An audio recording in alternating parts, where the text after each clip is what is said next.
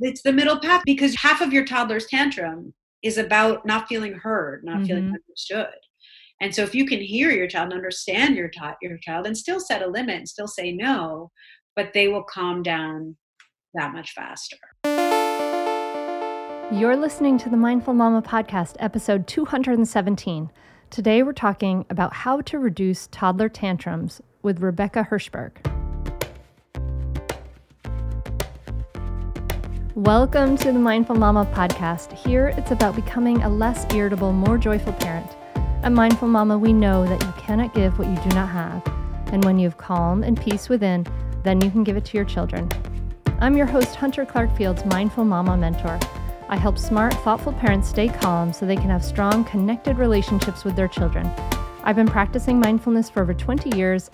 I'm the creator of the Mindful Parenting Membership, and I'm the author of Raising Good Humans, a mindful guide to breaking the cycle of reactive parenting and raising kind, confident kids. Welcome back, my friend. Oh my goodness. We are in crazy times, and we are all home with our kids. If you're listening in the future, this is when we are in spring 2020, when everybody is sheltering at home because of the coronavirus pandemic. But that is not what this podcast is about, my friend. In just a moment, I'm going to be sitting down with Dr. Rebecca Hirschberg. She's a clinical psychologist, founder of Little House Calls, author of the Tantrum Survival Guide, and mother of 2 young sons. And we're going to talk about how to survive toddler tantrums. I mean, if you're anything like me, these make you pull your hair out, and they trigger deep, intense feelings, right? They're maddening, stressful, and exhausting for everyone involved. So what can you do to keep your cool and to help your child calm down? Rebecca Hirschberg, she shares with us the science of child development and the art of managing your child's tantrums. And I want you to listen for a few things. So I want you to listen for how the really important fact that we need to remember that tantrums are normal and that we shouldn't totally expect to stop them. Wah, wah, wah. I know, that's sad, but true. Listen for the development pieces about toddlers and preschools being rigid, impulsive, and egocentric. This is just part of their development. Your child is not a sociopath. And that certain parenting styles can inadvertently reinforce tantrums. So we're going to dive into that and learn how to not do that. We don't want to do that, right? So yes. So I'm excited for you to join me as I talk to Dr. Hirschberg. And before we dive in, I just want to quickly let you know that the Mindful Parenting Membership is going to open soon. The membership, of course, includes the 8-module groundbreaking mindful parenting course that is transformative. And this membership round, we are going to be opening up for scholarships. We'll be opening it up for scholarships before the general membership opens. So if you are curious about that, make sure you are on my email list because I'll be sending an email about that. And we'll be doing a free training from May 6th through 11th, where you'll be learning how to stop yelling, why your child doesn't listen to you, how to create cooperative kids without losing your your temper, and more. So everyone is welcome to the Mindful Parenting free training. I even know Mindful Parenting members do it again because it's just such a great reminder of some really important fundamental facts about kids and development and parenting. And you can join that at mindfulparentingcourse.com/free training. That's mindfulparentingcourse.com/free training. And I hope to see you there. This is a really good one to share with your friends, of course. So I think that's it for announcements. I hope you are safe and well. And I hope that this podcast helps you through your never-ending, endless Groundhog Days with your children these days. All right, let's dive in. Join me at the table as I talk to Rebecca Hirschberg. Rebecca, thanks so much for coming on the Mindful Mama podcast. It's my pleasure to be here. I love it. So I'm really happy to actually be a guest on it. Well, I'm thrilled because, as I said to you, I have, sometimes I get parenting books just flow in the mail to me now because of the Mindful Mama podcast. And I had a little resistance to reading the Tantrums Survival Guide. And then I dove in, and it's so readable and it's so right on. And I was just like, I just got an hour and a half, like sucked away, like pleasantly, like enjoying and circling and underlying and having a good time. It's a great book. Well, thank you. That is the highest compliment ever from a busy mama. So, I really appreciate it. Thank you. Thank you. So there are so many things in here I want to dive into, and I'm really excited about this. But we want to talk about, I think, where you start with your book, which I think is so important, is that tantrums are normal. Yes. Tantrums are normal. They are expected.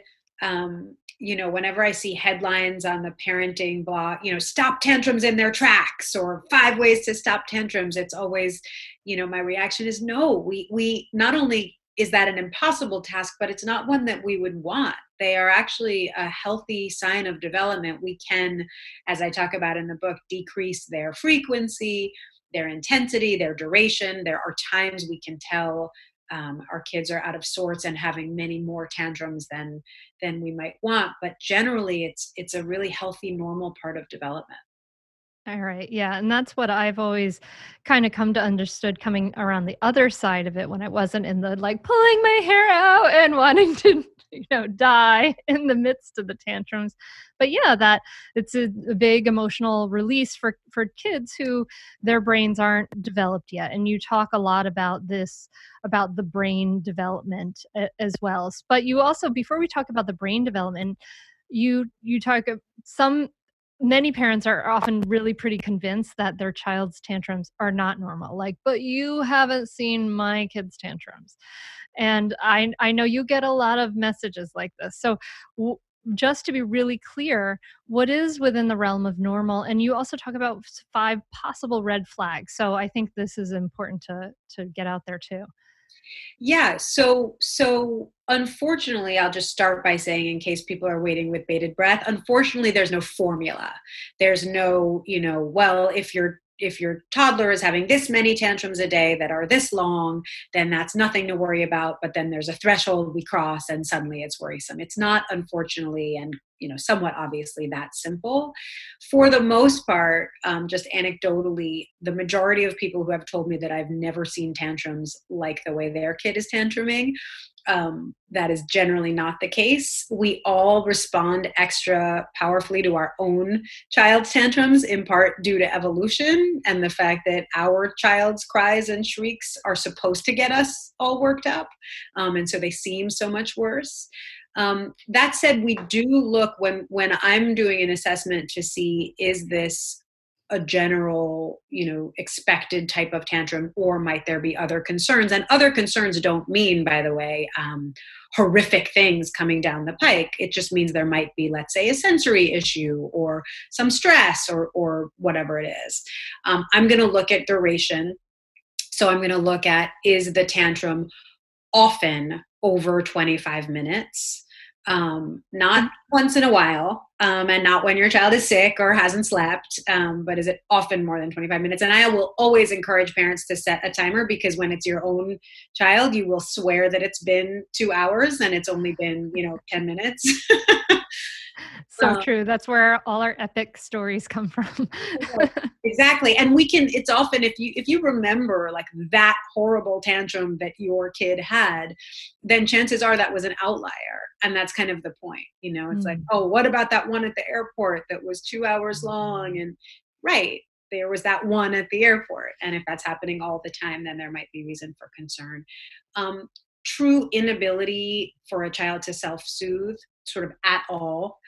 So a lot of times when kids are left to their own devices, not, 100% ignored, and ideally in the presence of a loving adult, but still not necessarily with any major intervention, kids can pull themselves together after a certain period of time. And there are kids that really cannot at all.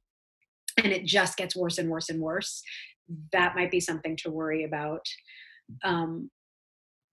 aggression happening more frequently and severely than is normally expected. So again, some hitting, some scratching, once in a while biting, that's all pretty much within the realm of normal. Yeah. Sorry. A lot of us worry that, my child doesn't see anyone hitting. Why are they hitting? But that's that fight, flight, or freeze stress response is Exactly. fight, right? That's a big part of that. Exactly. And also just, I don't have the words. And I'm so, Yeah. we all, when we are angry or stressed or upset, we have things that we can do, even if we don't have the words for it. We, frankly, go for a run, or, there are ways we let out our physical energy when our physical energy is being impacted by our emotions. And our kids need to do that too. They just don't know the, quote unquote, socially acceptable ways to do that. And so, but again, if your child is often scratching or biting or hitting, again in a real sort of destructive way, not I want another cookie and so I'm going to push you, um, that's an important line. Frequency, and I don't remember offhand, frankly, the number. And you have the book in front of you, but it's something really, really high if it's more than, a few a day, every single day in a period of a month or something like that. And also kids who have a lot of tantrums outside of their home and with adults other than the regular caregivers. It's counterintuitive. A lot of times parents will say to me very upset, my child only is like this with me. They're great at school. They're great at their mommy and me class. They're great, and that's actually a positive sign as much as it's not a fun one. When your child is having just as many tantrums or more tantrums with more unfamiliar adults and in outside settings, that's potentially a cause for concern as well. So, because they're doing a lot of work to hold it together in those outside places. And then with us, they're feeling comfortable, loved, and accepted, so they can let loose. That's the idea behind that, right? And just exhausted. Yeah. I mean, that's the other piece, is if they're working so hard that they know they don't have to work hard, which is what you're saying. And so then they're exhausted. And it used to be that there was this real misconception that I just want to correct for anyone who may still hold on to it. It was a misconception that, well, my child doesn't do this in other places or with other people, so they clearly know what they're doing. Like a manipulative thing.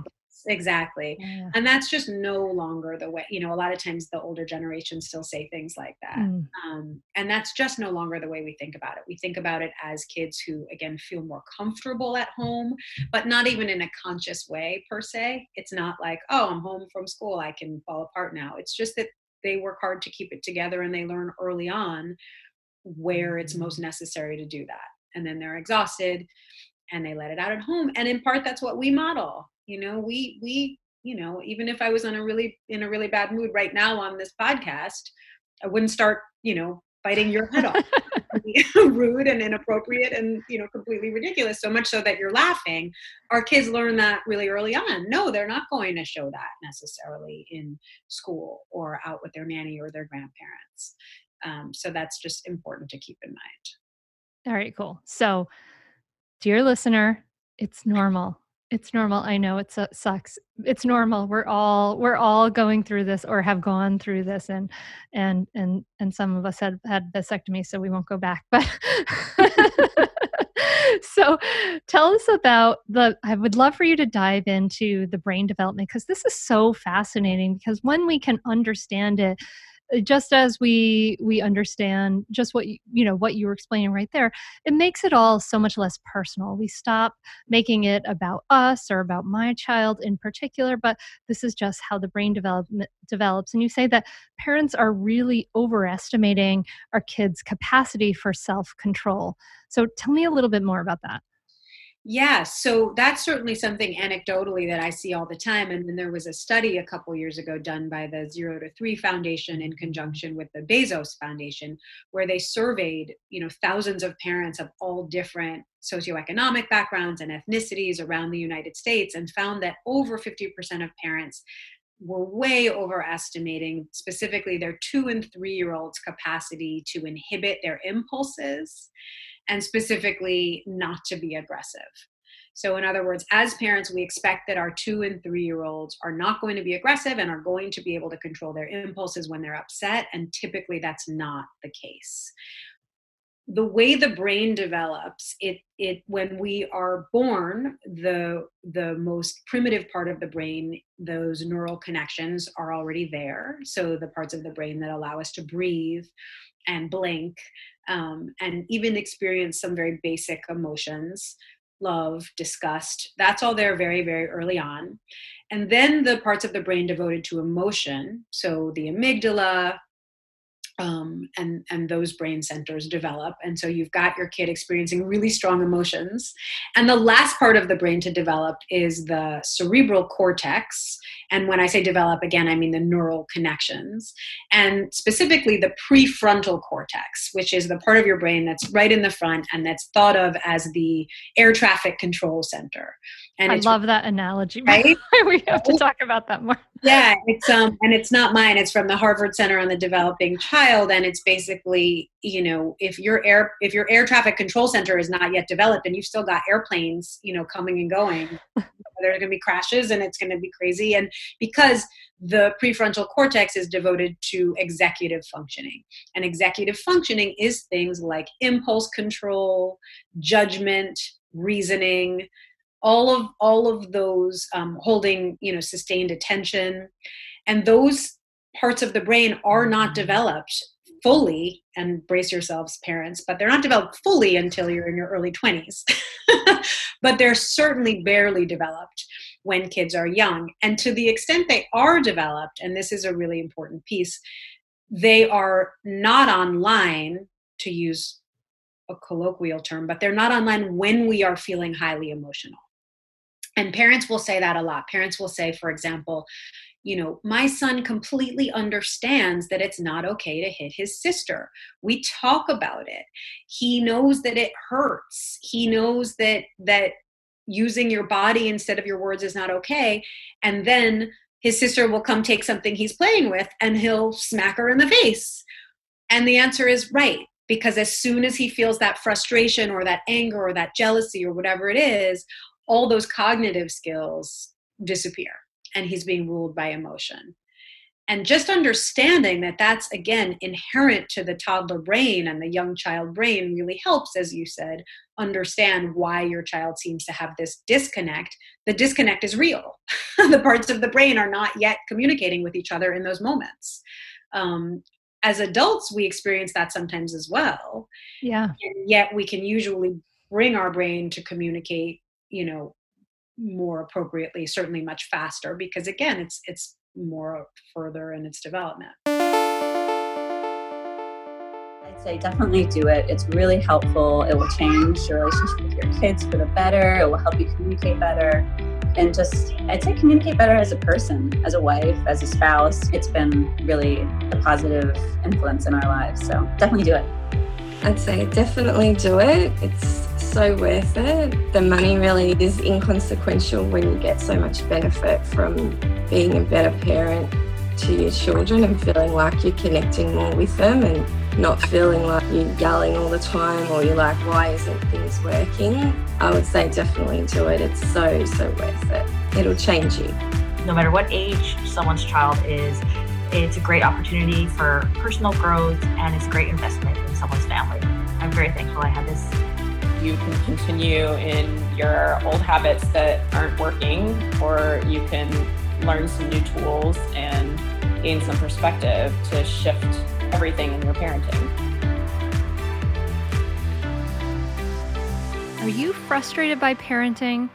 Do you listen to the experts and try all the tips and strategies, but you're just not seeing the results that you want? Or are you lost as to where to start? Does it all seem so overwhelming with too much to learn? Are you yearning for a community of people who get it, who also don't want to threaten and punish to create cooperation?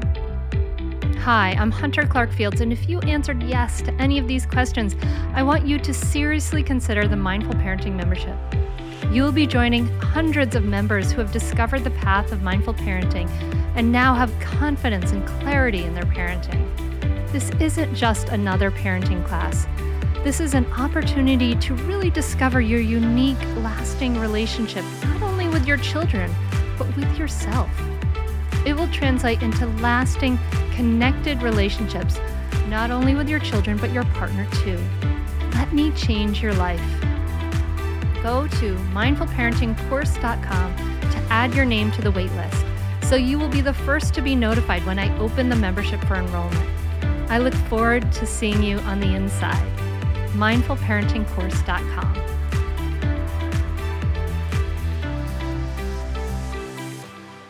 We've had a lot more practice with it, but that's what I teach all the time to parents who are frustrated when they're losing it. It's like, yes, those emotional centers, that amygdala is literally kind of bypassing that prefrontal cortex. So you're not able to access all those, you may know you don't want to yell and you want to use your quiet voice and you want to use these new communication skills you've learned. And it takes a lot of intention and practice to be able to bring all those things online when you want them to, because that amygdala, that's much faster than the executive function is. It needs to be. Again, if you think about surviving, it needs to be the fastest acting. But we have the capacity somewhere in there. The toddlers and the little kids don't even have that capacity. Yeah. And so I often joke when I'm giving talks, I'll tell someone, someone will raise their hand to ask a question and I'll ask them to repeat the question back to me in Japanese. Typically it's not someone who speaks Japanese and they'll sort of look puzzled and I'll say again, no, I want to hear it in Japanese. And I don't let it go on too long, obviously. The idea is this puzzlement and this frustration of, no, you're asking me to do something that I cannot do.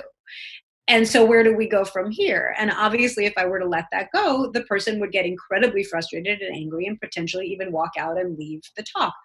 That's what we are doing with our toddlers when we say things like, use your words, or why do you hit your brother? Why do you hit your brother? Come on, why?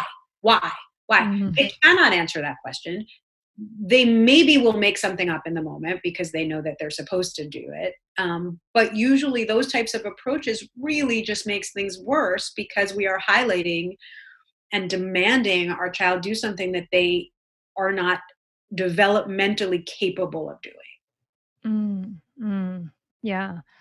So we in some way, we kind of hope that we're teaching them, like, use your words. It seems like a good thing to say, right? But they're just incapable of this. So it probably makes things ultimately worse. So what are some of the causes of tantrums?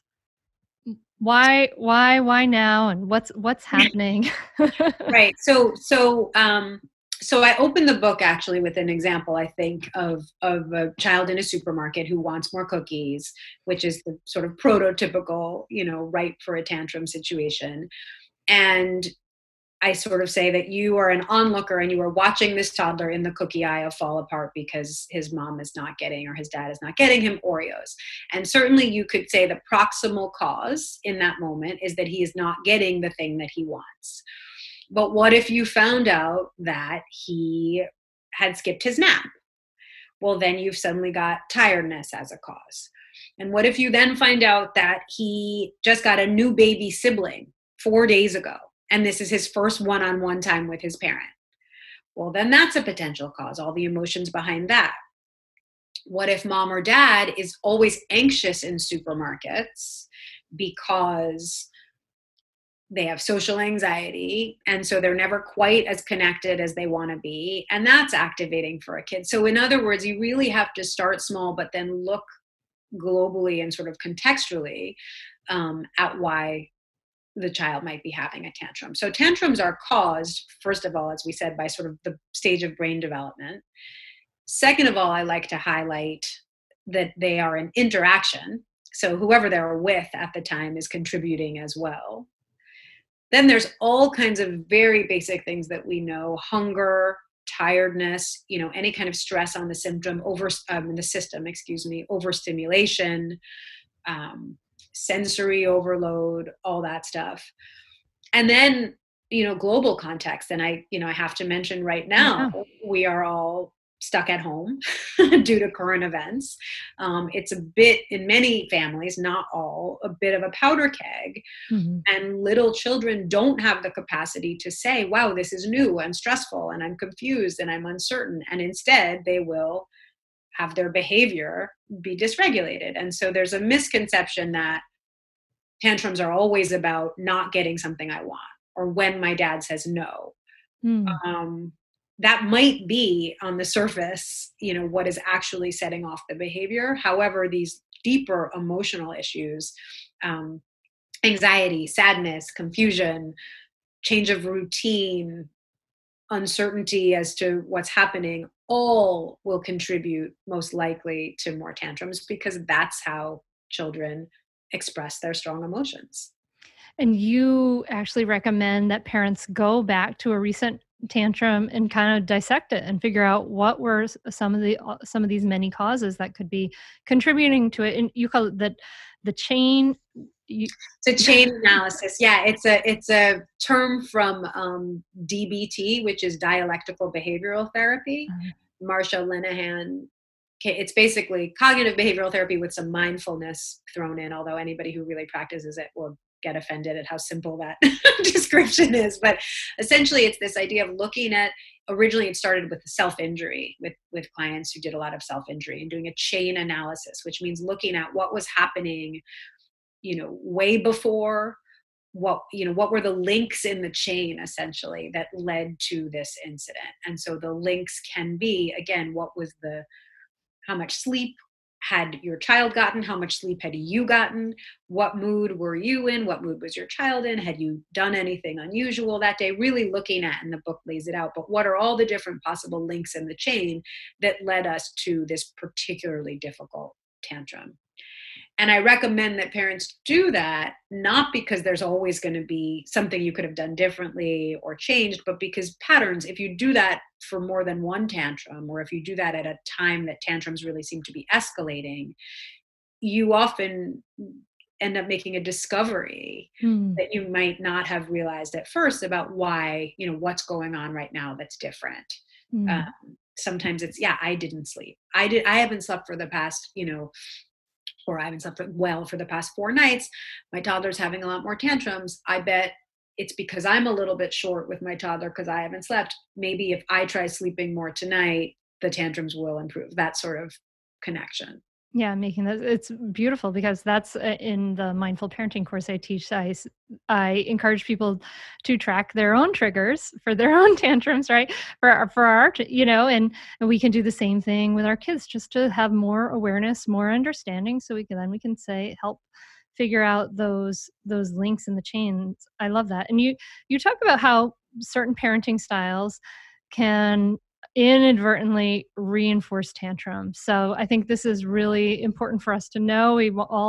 Every listener wants to know, oh my gosh, am I doing the right things, saying the right things? So and I really appreciate that you really take and what you teach in the Tantrum Survival Guide is the middle path, which I think is beautiful emotionally. So tell us about the parenting styles that can reinforce tantrums. So there's sort of there's two main things I would say there. One is when we inadvertently reinforce tantrums by giving them a lot of our attention, and giving them more of our attention than we do when our child is not having a tantrum. So I've worked with several families, and let me just stop here to say that none of this is said with any judgment. Everyone is handling a lot of different things and doing the best they can. So it's more that it's helpful to have it pointed out so that you can see it if you didn't see it yourself. But I've worked with a lot of families who, when we really dive deep, we realize that their child gets more attention when they're having a tantrum than when they're sitting and playing quietly. And that's because tantrums are hard to avoid. They are super loud. They are potentially destructive. They are distressing. And so a parent who might otherwise be on his or her phone, or trying to get some housework done, or cooking a meal, whatever it is, will have to drop, or one common one is paying attention to a sibling, will have to drop everything to pay attention to the tantrum. And that kids learn again, not in a manipulative way, not in a conscious way, but they learn this is how I get my mom's attention. And so if we can shift that and start to really give more attention in an intentional, mindful way to our kids when they are emotionally regulated, when they get frustrated and don't have a tantrum, right? Wow, I said this to my son literally yesterday. I said, when I said that you had to turn your iPad off, you just grunted. Give me a high five for the grunt, because you didn't shriek, you didn't throw it, you did, it's like really emphasizing these baby steps toward emotion regulation. The other thing that I think really can unfortunately inadvertently increase tantrums is when we respond without any understanding or empathy to what are often very big deals to our kids. So back to the Oreo example, I have Oreos on the brain, clearly. If a child wants another Oreo and we respond rationally, like, well, you already had 2, you can't have another. And they start amping up, but I want one, I want another one. And we're very rational. No, you had 2. That doesn't mean anything to a toddler. Or if we go even further with it, as parents sometimes do, again, with the best of intentions, enough. You had 2, you had a dessert yesterday, you're having dessert for dinner, we're not, and getting sort of annoyed at this demand. The fact is your toddler doesn't understand nutritional information. Your toddler doesn't understand that all the Oreos in the world aren't there just for this moment. They don't have a sense of time and space. And so to them, they really, really are getting increasingly frustrated that here's this whole package of Oreos, and you're telling them that they can't have them. And so just acknowledging that. Mm-hmm. Sweetie, I know there are so many Oreos here. I know you saw the whole package and you want just one more. And I'm saying, no, that stinks. I can see on your face how much you want another cookie. You know what? If I were you, I wouldn't even want one other cookie. I'd want 100 other cookies, and to play with it and connect over it. There's such an opportunity to connect with your child if you don't see it just as black and white, which is funny because we're talking about Oreos, but you do have them on the brain. If you don't see it just as I can either give in and give another Oreo, or I can just toe the line and keep saying no over and over and over again. It's the middle path. It's the middle path because half of your toddler's tantrum is about not feeling heard, not feeling understood. And so if you can hear your child and understand your child and still set a limit and still say no, but they will calm down that much faster. Yay. Man. Yeah. That reflecting back, that's the step we skip over so often. We just want to solve it, make it go away. We don't want to reflect that whole piece, and being seen and heard is so huge. It's amazing. So you also talk about how toddlers have these 5 characteristics, and it's really, I think this is really important to understand why toddlers particular are so prone to tantrums, and these 5 characteristics, again, having to do with their development. So this, go ahead, take it away, Rebecca. I know where you're going with this. I got this. So I referenced the other one before, which is this sort of formally called egocentrism, which basically means that toddlers' brains prevent them from being able to see other perspectives. And so they do not understand, for example, when you're in the supermarket and you won't buy them a candy bar, why would the candy bars even be there if it weren't for me right here and right now? Because I don't understand that there are other people out there that have needs. And we treat our toddlers as if they are fully socialized human beings who understand generosity and selfishness. And so we interpret that as selfish or greedy or whatever it is. And it's again, speaking of taking it personally, it's just not. They have only their own perspective. There's a great research study, and I think it shifts at about age 4, where kids develop something called theory of mind. And so if you have, for example, a bag of Pepperidge Farm goldfish, and you fill it with peanuts. And you do this in front of a young child. And then you say, your mommy is going to come through the door. What do you think she is going to think is in this bag? And little kids up until about 4 will say, well, she'll think peanuts are in it. Because they do not understand that anybody else could have knowledge or information that they don't have. Whereas then they reach an age that they'll say, oh, she'll think it has goldfish in it. I know it has peanuts in it because I saw you put the peanuts in it. But the outside is clearly a goldfish bag. And so she'll think it's goldfish. And when that happens, a world of opportunity opens up. But before that, again, think about how confusing the world must be in some ways when you really think you're the only person in it. And yet people are constantly telling you that there's reasons you can't have things. It's infuriating. It's infuriating. What do you mean I can't have this? This is here. It's in front of me. What, And so very in the present moment.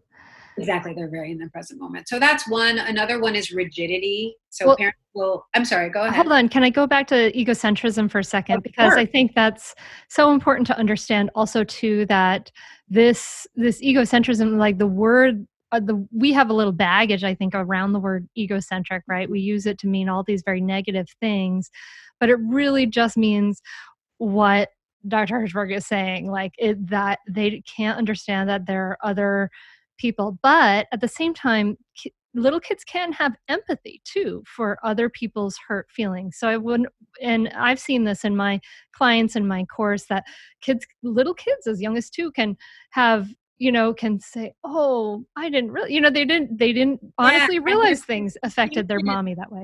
And it's an important distinction that you would only think about in a conversation like this, because the word empathy is used typically to cover all of it. But there is a distinction between having empathy in terms of seeing, for example, on the playground or whatever, to see another kid cry and knowing that that person needs your help is different developmentally from really being able to change perspectives. Yeah. So for example, I remember so clearly, because it was as I was writing the book, saying something to my older one, who at the time was, only 3 or so. But he asked me for something, this always happens with parents. Like if you're holding 25 things and then your kid says, can you hold this for me? But this was something where he was doing something and I was doing, I think, 10 things at the same time. And he said, well, I want a snack, or will you go get me a snack, or whatever it was. And I said, does it look like I'm doing anything right now? Sort of sarcastically. Does it look like I'm doing? And he looked at me and sort of and he said, yeah. So, what, yeah, okay. And that's the egocentrism. It's like, yeah, I get that you're doing other things, but I have a need. And so that obviously comes first. And that's the piece that is missing and that is infuriating. And that then when we respond to in that infuriated way, can create the tantrum. Yeah, it's not personal. It's not that your child is a sociopath either.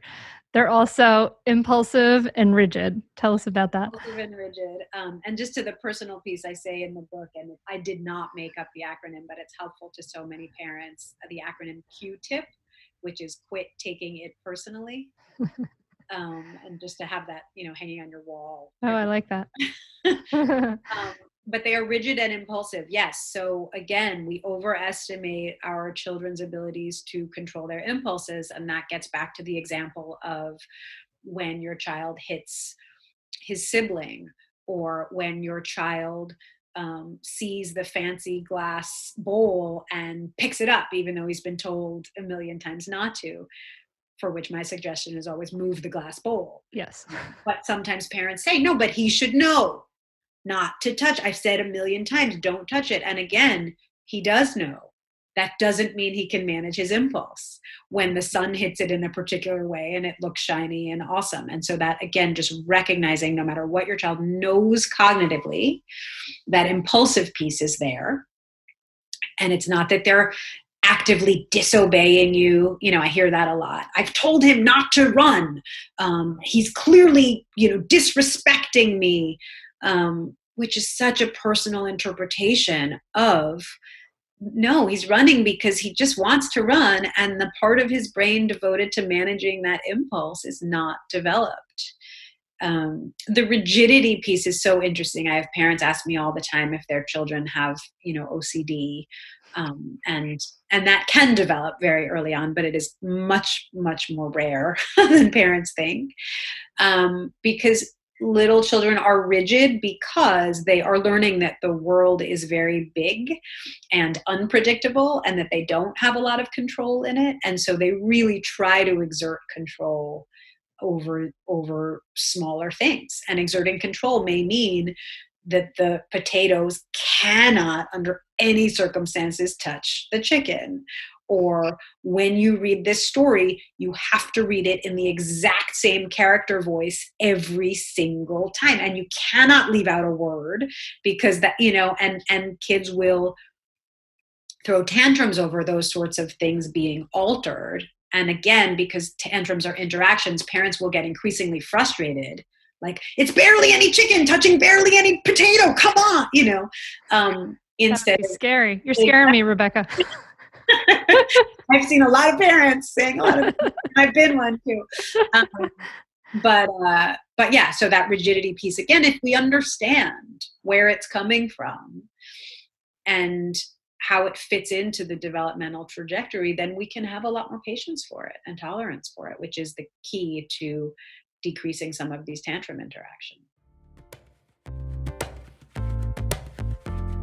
Stay tuned for more Mindful Mama podcast right after this break.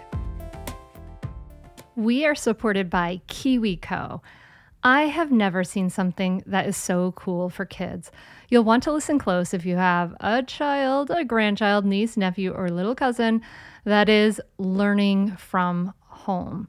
So my daughters are subscribed to the Eureka Crate and the Tinker Crate. And for the Eureka Crate, for my older child, she has made a ukulele and a pinball machine, and she loves following this step-by-step thing, and she is learning so much. And for my younger child, she does the Tinker Crate, and we had so much fun doing this LED light pendulum, and it's just fascinating. We go through it step by step. She's learning about physics, and it's getting her off the screen and helping her learn at this, crazy stay-at-home time. You and your child can get super cool hands-on science and art projects delivered right to your door every month. And what kid doesn't love to get mail? You'd be so surprised at how high quality the materials are too. These are real engineering, science, and art projects for children. There are different crates for kids of all ages, so there's something for every kid. For 2 to 4-year-olds, they have projects like creating rainbows, speedy race cars, and camping, and they're all things that kids can do really without a lot of adult involvement. And when you get involved, it's simple, it's fun, it's easy. There's no commitment, so you can pause or cancel at any time. KiwiCo is redefining play with hands-on projects that build confidence, creativity, and critical thinking skills. There's something for every kid or kid at heart at KiwiCo. You can get your first month totally free on select crates at kiwico.com/hunter. That's kiwico.com/hunter. Yeah, then we can take our side of the equation out of it, our anger, our frustration. I mean, if we can understand that this is just all brain development, this is no one's fault. There's no one's fault here. This is nothing to worry about. And I love it. Q-tip. We're going to Q-tip, baby. Quit taking it personally. And just to have patience with yourself, because we are taught not to interact with people that don't have fully developed prefrontal cortex. I mean, if you told me, if you said, hey, Rebecca, I have a friend, I'd love for you to hang out with her. She's impulsive. She can be aggressive. She only thinks about herself. She's incredibly rigid. I think you guys would get along great. How about dinner? I would do it in a million years. And yet that's what our children are like. And so please forgive yourself for not immediately having tolerance for it. we have to train ourselves to see it for what it is, because of course our instincts are very appropriately, no, this is not okay. Yeah. We haven't practiced all our lives. This is totally something new that, you don't encounter anywhere else in the adult world, for sure. Unless you're in a very rare exception. So, I want to talk about how to de-escalate them. And there's so many things I'd love to talk to you about this, but let's talk about how what are some of the things that we can do to de-escalate tantrums? So de-escalating tantrums, I think when we talk about, we have to think about where we are in the timeline of a tantrum, because how you prevent or de-escalate really depends on that. So for example, if you are heading into a situation that is ripe for tantrums, like a supermarket or a big box store, there's so much you can do before you even are in that situation to sort of get ahead of it. You can let your child know the expectations that you have in the store. You can come up with games and contests and whatnot that you can play while you're in the store. You can use physical touch, hold your child's hand. I mean, there's a lot of ideas in the book, and I can go through them specifically, but first the idea is just that so much of that is before a tantrum has even emerged. So to plan for this, Yeah. You also mention our expectations. Like, we shouldn't expect that kids are gonna be able to necessarily hold it together. That expectation is kind of leading to our own resentment. Right. So I think there's trying to have clear and realistic expectations, and then exerting agency, because we all know that once the tantrum is in full speed or full form, there isn't actually a lot we can do. And we do feel very helpless, and potentially, if we're out and about, embarrassed, or, and I would argue we have to learn to tolerate those feelings and get through them. But we do have a lot of agency beforehand. And so anticipation is, potentially one of our greatest tools. Even just paying positive attention to your child. We're going to go to the supermarket, and I'm going to engage my child in tasks of picking things out or finding different colors in the store, or if they're learning letters, pointing out, just engaging your child and giving your child the attention is going to increase the likelihood for tantrums. And so just using those types of tools. Or people often say, why does my toddler always have a tantrum when we're with extended family, when we're with my parents or my in-laws? A lot of times it's because you yourself are on edge. You're waiting to be judged. You're acting a little bit different in your parenting style than you do at home. And that's disconcerting for your toddler. And when children feel a little disoriented or disconnected from you, they're more likely to have tantrums. And so again, really thinking through proactively and intentionally, where is it that my child has the most tantrums, and how can I get ahead of that? Stay tuned for more Mindful Mama podcast right after this break. We are supported by CauseBox. I just discovered my favorite subscription. It is so fun, especially in this time of this sheltering at home time. CauseBox. I need to tell you about it. It's a quarterly, 4 times a year subscription box curated by women for women that is filled with all sorts of amazing products and brands that are ethical, sustainable, and have a positive mission to give back and make the world better. Every CauseBox is a limited edition and comes with 6 to 8 full-size products.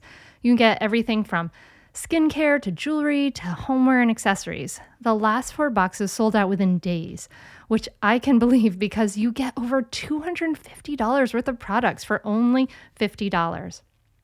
I got my own sample box, and here are some of the things that I happened to love. I love the bento box, which I can't wait to use again when we're having lunches away from the home. Duffel bag, this beautiful duffel bag. It came with a jade roller, these earrings that my daughter and I are loving, and even amazing skincare. It is everything is incredibly high quality, and the box is so beautiful. Is just one of the best parts was just getting it in the mail.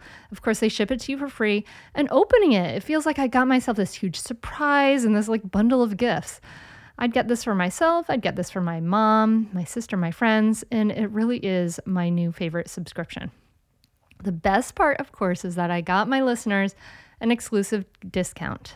Go to www.causebox.com/mindfulmama and use the code mindfulmama to get your first box for 30% off. As in, you can get your first box worth over $250 for less than $39. So go check out CauseBox right now. I can tell you firsthand that you're going to love it. Mm-hmm. Okay. And so we could look back at them. We could say, when are they tired? When are they hungry? Kind of go through that checklist, make sure you've had a snack, all of those things. And then you have ideas for as the sort of tantrum is starting to ramp up. As it's starting to ramp up, again, if you can empathize that off, again, because there's the thing the child is upset about, which is then closely often followed by their reaction at not being heard or understood. So to use empathy, even if you don't necessarily feel it, ideally you get to a place where you feel it because you can sniff out authenticity and inauthenticity. However, just knowing that this is a tool you can use pragmatically. So the empathy, you can absolutely try to redirect, try to use some humor, use some playfulness. I think all of those strategies really can work as the tantrum is mounting. I mean, back to the example of my son with the grunting. If I had handled the grunt in a different way, that grunt might have very much led to a tantrum, right? A grunt is often a sign that there's a tantrum coming down the pike.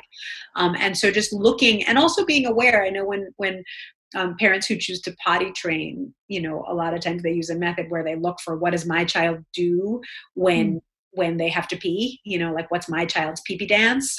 And this is like, what's my child's tantrum sign? Is it a grunt? Is it that they start whining? Is it that they start sort of banging their head a little bit? What are those signs? And can you then kind of really bring on the empathy, the positive attention, the cuddle, sometimes just a giant hug, that sort of thing. So this is where, as it's ramping up, we're seeing those signs of dysregulation. This is where we're going to come in and give lots of attention and offer ourselves as like a form of helping them regulate themselves. But then you also talk about selective attention as the sort of tantrums going on. Can you tell us about selective attention? Yeah, and this is where it's another one of those moments where there's no formula. Because we'll say, well, wait a second, you told us not to reinforce the tantrum by giving it attention, and yet you're saying put on the attention. Mm-hmm. And this is where you have to know your child and your family situation. And again, if you are only coming in with the positive attention and the hugs, once the whining or the grunting starts, then it may be that you need to make a shift that pans out much wider than that. Often though, what happens is that as a child starts tantruming, parents get firmer and more angry, which then makes it worse. So there is a way to stay very calm and very loving without necessarily reinforcing the tantrum, right? So sweetie, I get it. You really want an Oreo. I know that your body knows how to calm down, and I'll wait. I'll wait. I'm right here. So you can sort of hold loving presence and not chastise your child and not escalate your child, while also not necessarily zooming in with kisses and hugs and snuggles that are cozier than anything else you've done all day. Because then I would want to have a tantrum every day for kisses and hugs and snuggles. Exactly. Right. Does that answer your question? I think so. You talk also, I think in the part about selective attention, I thought it was interesting where you talked about the idea that that there are times like that parents, we're often seeing our child is quiet, they're engaged in stuff, they're chilling, they're doing well. So we take out our phone, and then we take our attention away from our child, and scroll through Instagram or whatever we're doing, or we check the news, and that you suggest that maybe sometimes taking out the phone is a good thing to do when the child is having a tantrum. Talk to me a little bit about that. Yeah. So it's this idea that our kids, they want us at this age more than they want anything. And we often give them us when they're doing the thing we don't want them to do. And we take away ourselves, as you said, by taking out our phone or whatever it is when they're doing the thing we want them to do. And so again, and I think it's really an important distinction to make, that when your child is having a tantrum and you have already said something, maybe something brief and loving and kind, that you can then say, okay, sweetie, I know you're able to calm yourself down. And when you do, we can do something fun. In the meantime, I'm going to return a couple emails, or, I'm going to check the news, and you don't have to remove yourself physically. And that's a very different message from, you know what, I'm not doing this anymore, forget it, and going to get your phone in sort of an angry, disconnecting way. The selective attention piece is very kind. You're not disconnecting, you're not angry, you're just simply using it as a behavioral tool.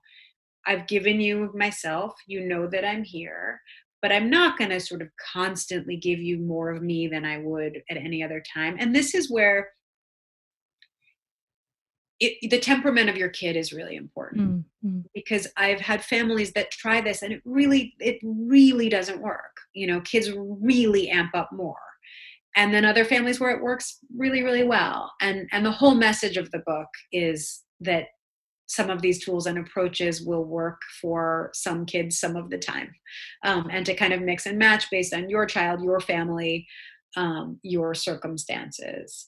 But the ideas and the principles are somewhat universal. So, for example, to think about attention, to just be intentional, to be mindful, given the podcast we're on, to be mindful about when are you giving your child your attention, and what kind of attention is it, and what effect does it have? Because that may differ from family to family, but it's really important nonetheless that each parent understand that a little bit.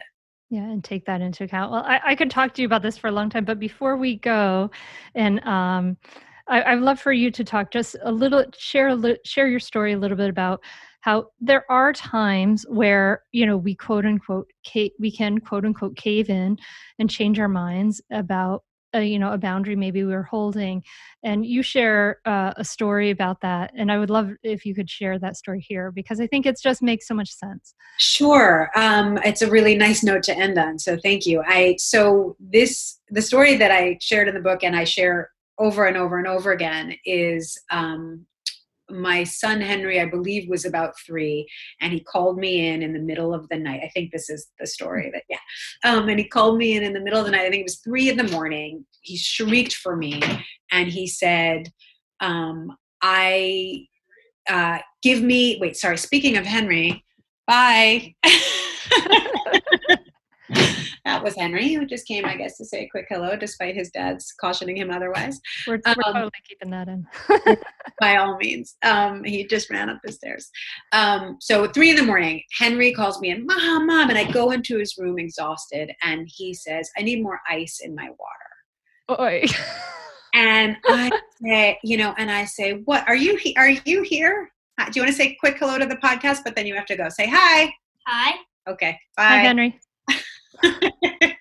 Close the door behind you, please. I'll be up in a couple minutes. All right. Living the working from home dream. Keeping it real here. Keeping it real and making the story much longer than it needs to be. Like 3 a.m. He needs more ice in his water. I say, Henry, absolutely not. That is not a reason to call me in at 3 a.m. And he starts screaming, and he's awake. He's half asleep, obviously, but he's not in a night terror or anything like that. I want more ice. It's not cold enough. It's not cold enough. And I was able, and this is the message of the book and the message I would give to families.